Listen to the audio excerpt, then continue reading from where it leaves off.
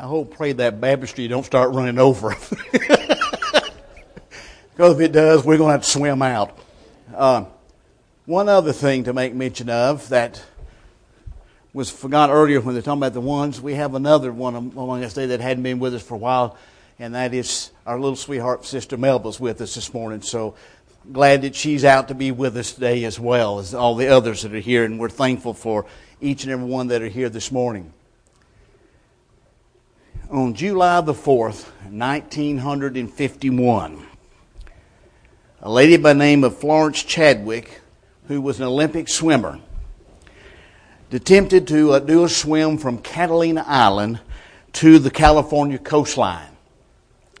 The challenge was not so much the distance as it would be the bone-chilling waters of the Pacific Ocean. Each minute and each time as she stayed in that water was basically, we would say, an act of perseverance to continue that challenge. She was swimming, as it were, with knowing the fact that land would be in her sight soon and she would be able to make it home. But the challenge became more complicated, because as she began to make her way toward the shore in her swim, a dense fog arose over and veiled the entire area, making it impossible to see the shoreline of the state of California. So after 15 hours in the water, and within a half a mile of her goal, she quit and got back in the boat that was running along beside of her. Later on, she would tell a reporter, look, I'm not excusing myself, but if I could have seen land, I might have made it. Might have made it. When you think about that, that sounds like a lot of people. That is, a lot of people who have a lot of good things they're wanting to do. A lot of good works, or maybe something they're wanting to achieve in their life is a good thing, and they have these goals. They have what in their mind what they're wanting to do. They have it all laid out and planned out, and they start on this thing and never finish. Never finish. Because, and the main reason is, they fail to stay focused upon the goal. They looked away. When we look back at Florence Chadwick, we realize that she was not just swimming. She was swimming for the coast of California. That was her goal. But she lost the goal in her mind when she could no longer see the land due to the fog, and she gave up. The good news is that a little later on, she attempted this feat again. Once more, the misty veil arose and clouded, as it were, her vision, that she could not see the coast of California. But this time, she made it. She made it all the way to the coast, because she kept reminding herself and kept focused on the fact, I don't care if there is a fog, land is still there, the coast of California is still there, and I can reach it. And with confidence, she swam and she accomplished the goal. And matter of fact, she broke the man's record on that same swim by 2 hours. The reason and the difference was keeping this on the goal. In Hebrews chapter 12, the writer there begins, as it were, a great beginning, or a great conclusion, if you want to call it, either way, to what he'd been talking about in the 11th chapter of Hebrews, the Hall of Faith. All of these great people that he makes mention of, and many of them he doesn't even mention by name, but reminds us of the great things they had done in the past because of their faith in God. So he says to those that were reading this epistle for the first time, and to us, when he begins saying, therefore, since we are surrounded by so great a cloud of witnesses, let us lay aside every weight and sin which clings so closely. And let us run with endurance the race that is set before us, looking to Jesus, the founder and perfecter of our faith, who for the joy that was set before him endured the cross, despising the shame, and is seated at the right hand of the throne of God. Consider him who endured from sinners such hostility against himself, so that you may not grow weary or faint-hearted. In your struggle against sin, you have not yet resisted to the point of shedding your blood.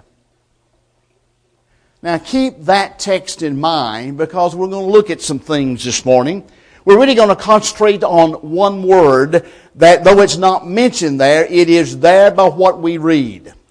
And that word is the word perseverance. In this text, in the very first verse, what do we learn? He calls it endurance. We can also say / perseverance. But it tells us there that it is demanded.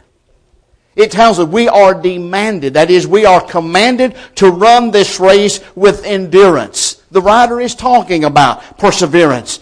From our childhood, have we not been taught lessons about endurance or perseverance? How many still remember the song or the little ditty about the little engine that could? How about the famous one of the story of the tortoise versus the hare?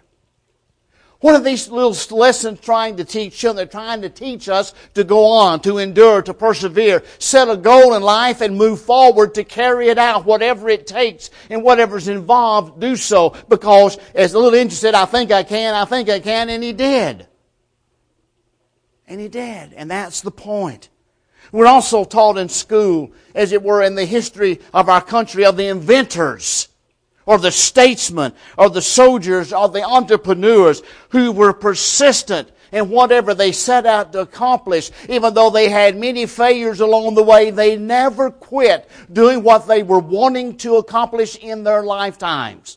And look around us. Some of the inventions way back, if we say been invented years ago, after many failures, we're still resulting the response from those inventions.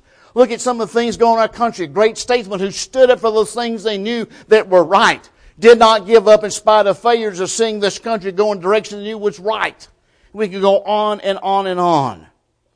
But you always notice in those, it's not always the most intelligent. It's not always the most athletic.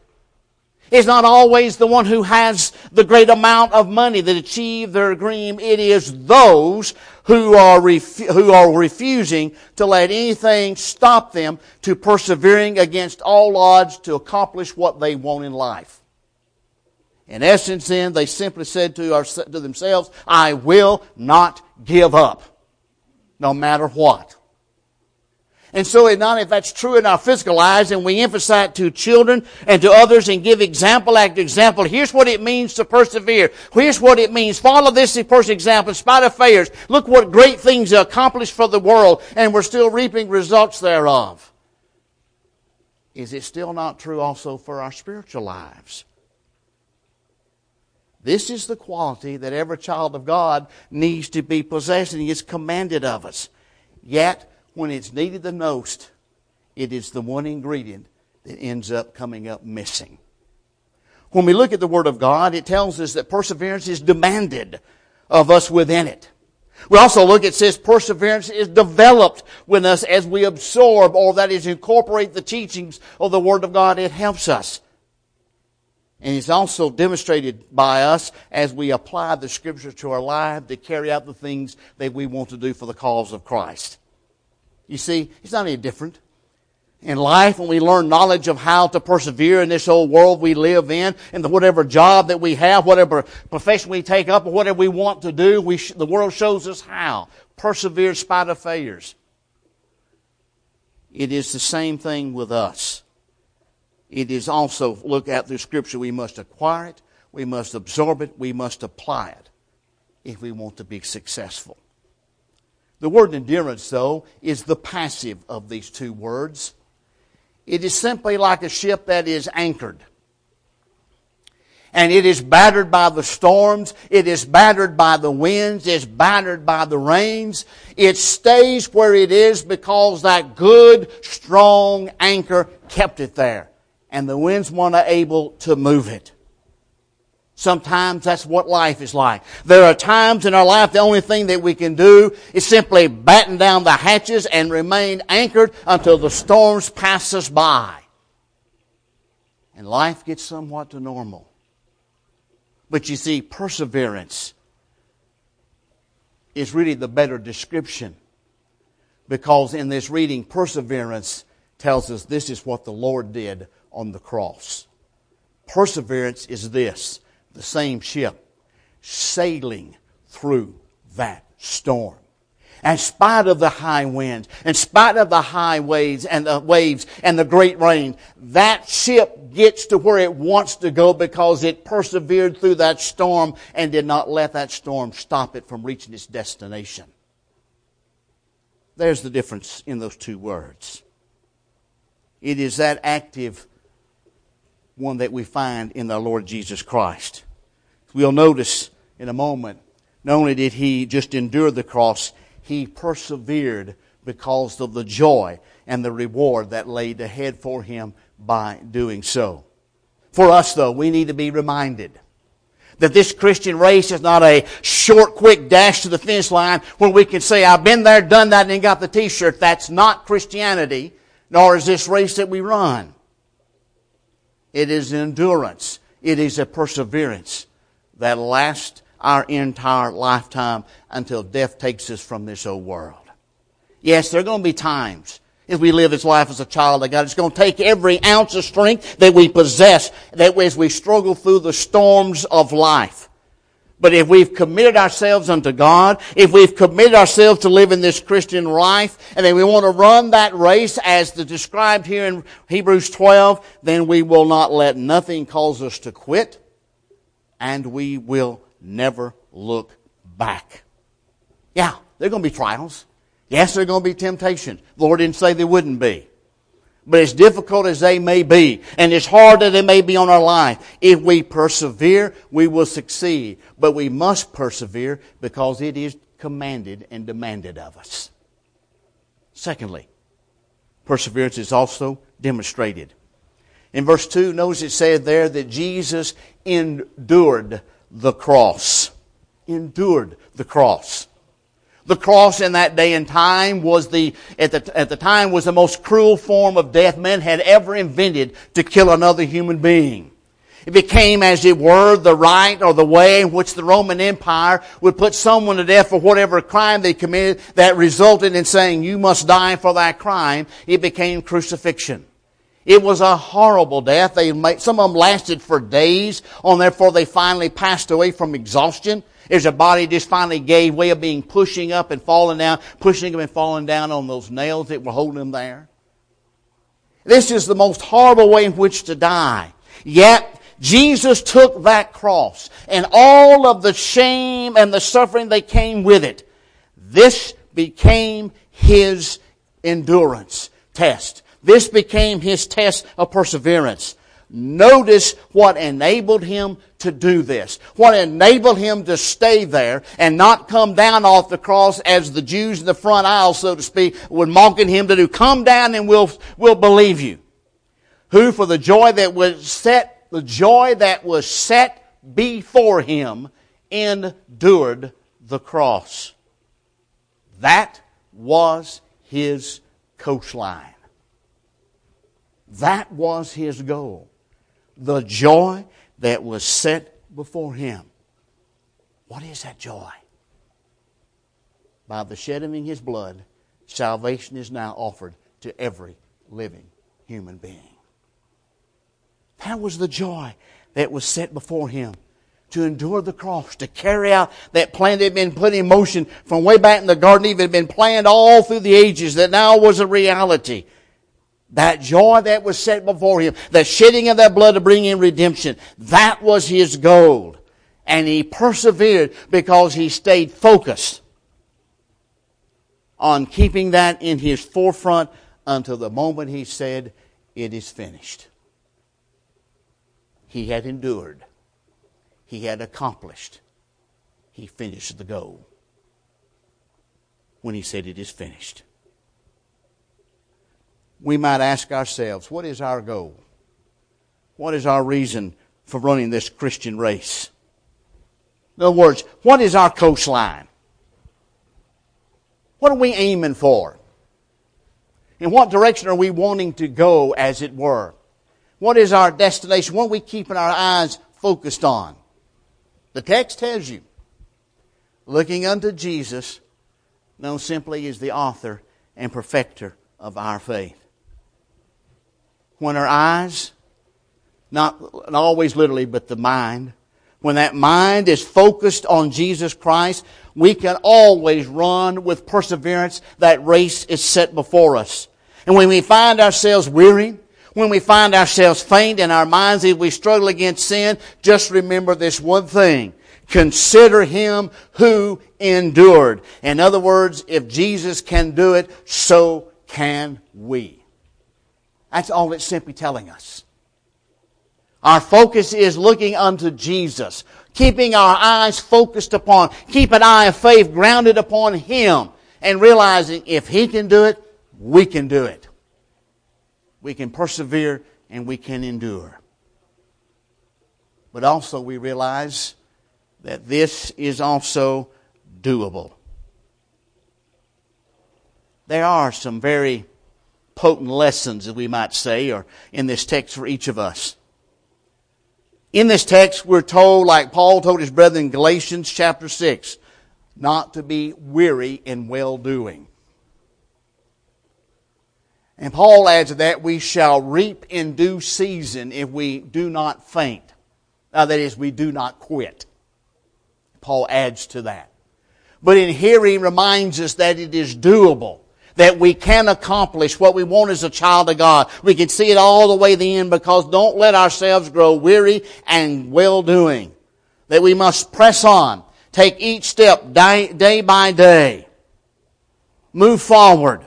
Must always keep our eye on the shore, looking unto Jesus, looking to that gate of pearl, looking to heaven itself. Keep it always in our mind and focused upon those things, and it is always doable. But all too often, what have we found?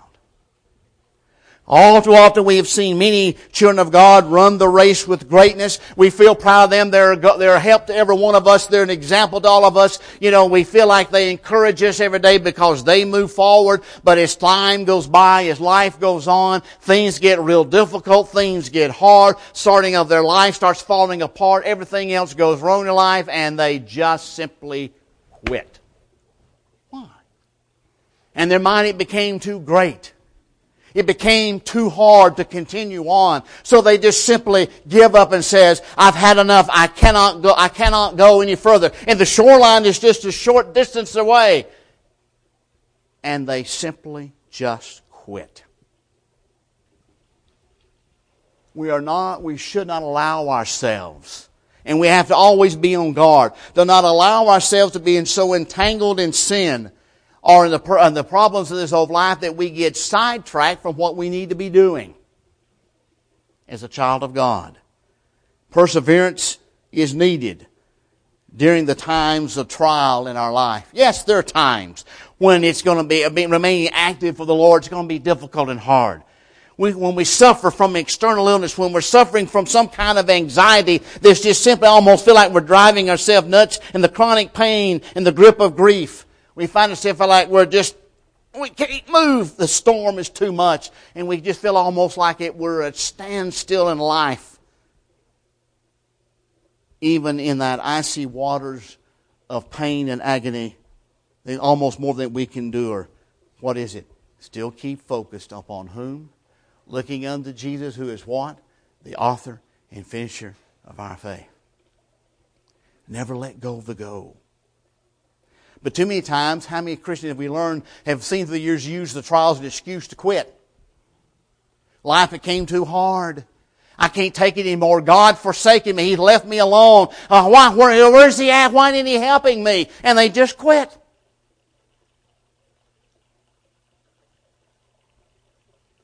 Has God forsaken us? I don't think so. We know that's not true. It's not that God has quit on us. It's not that God has forgotten about us. We have quit on God and we have forgotten about Him. We allow those things to keep us from being focused. Prime example. This one is what we call a real life one. Remember a man by the name of Peter? Everybody know him? Most human of the apostles and so forth. He saw Jesus doing what one night? walking on the water. What did he say to his Lord? If so, bid me to walk on the water with you. Did Peter walk on the water? Yeah. He did.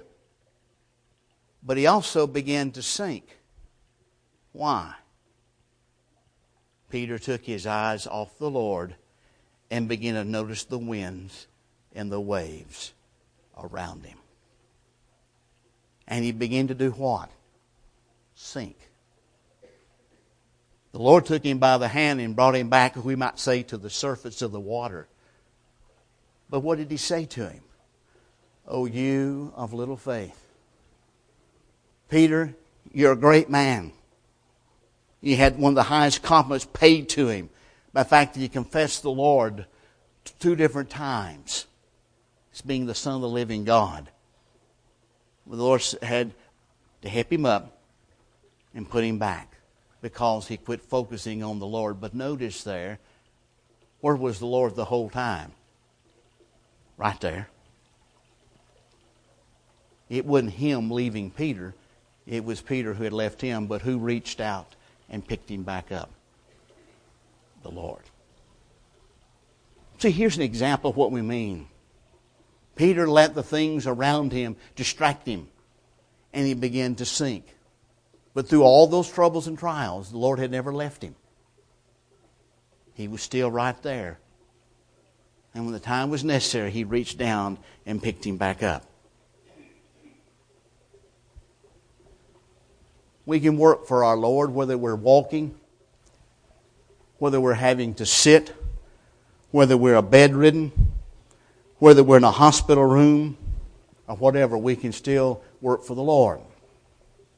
We can still pray for others, even and pray for our work. Even if we can't be here, we can still do so. So you see, it's doable. Even through the trials of life, we can do it.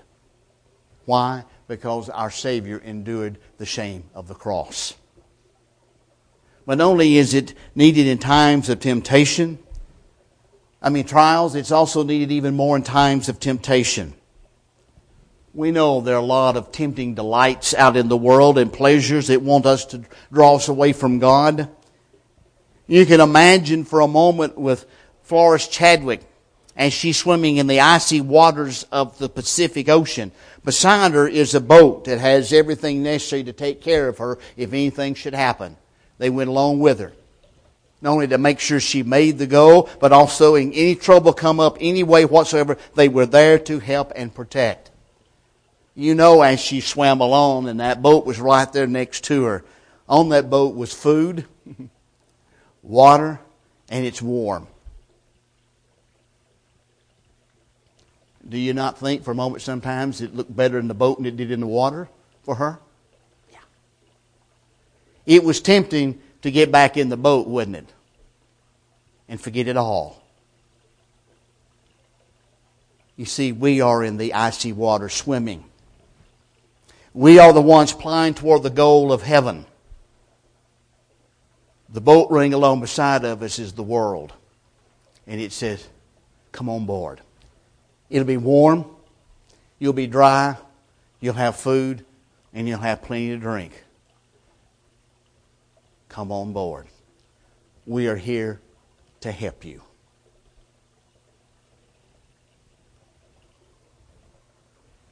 That, to many, would be a temptation too hard to give up.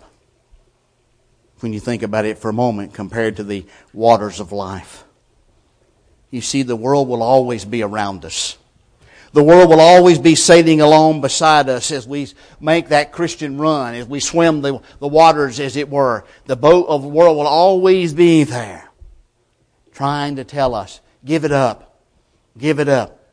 The shoreline's not there. The Lord may make you think it is, but you know what the Lord's doing to you? He keeps moving it. He keeps moving it. He keeps moving it. So you never will be able to reach it because He don't want you to. Come aboard. All the ease and luxury that this world can offer you is on board. We'll even drop the ladder down for you to pick you up. will accommodate you in any way possible. But what happens when we give in and when we climb the side of the boat? One thing becomes immediately true. As far as us and the cause of Christ is concerned, we have become totally useless. Why? We quit persevering. We quit looking. We just simply gave up. Again, is that not what the Lord mentioned in Luke 6 when He said something about putting your hand to a plow and what? Not looking back. Anybody that's ever farmed with an old plow and a mule or an ox or horse knows exactly what the Lord meant. In real life, the farmer knows if I start looking back, my row is going to be crooked. If I keep looking straight ahead, that row will be straight, and I'll see the end of the field where I can turn around and go back the other way. This morning, if you're a child of God who's allowed the distractions of this old world, who's allowed the problems of this old life ease you back into the boat, as it were, into the world, that you find yourself slipping away from God and slowly inching yourself toward the ladder to get on that board in that time of ease and warmth and food and luxury that world is offering you. And you realize that even now that you're beginning to do that very thing, slip away from God, that you quit focusing upon Him, you find yourself looking back more at the world. Here's an opportunity to return to God while you know it. Don't let it go to the point that you cannot ever return. But do the decision now while you're able to and you know it, and stop it before it goes any further and totally destroys your soul. But if you're not a child of God this day, you may think the world looks better to you and them icy waters, I don't want them. I don't taste them. Them icy waters are better because the end thereof is the goal of heaven. The boat's end is destruction. It's going to crash on the reef of this old world, a reef simply called a place called hell. It's going to bust up and go there. It's got no other choice. This morning, if you're not a child of God, everything is ready. Simply asking you to respond to that precious invitation. The belief that God is and His Son died for you. Willing to repent of that past life of sin. Willing to confess before all that He is the Son of God. And be buried in baptism. And from this day forward, you can persevere toward the goal. That high mark of calling of Christ Jesus, that place called heaven, which nobody can take away. Think on these things while together we stand and while we sing.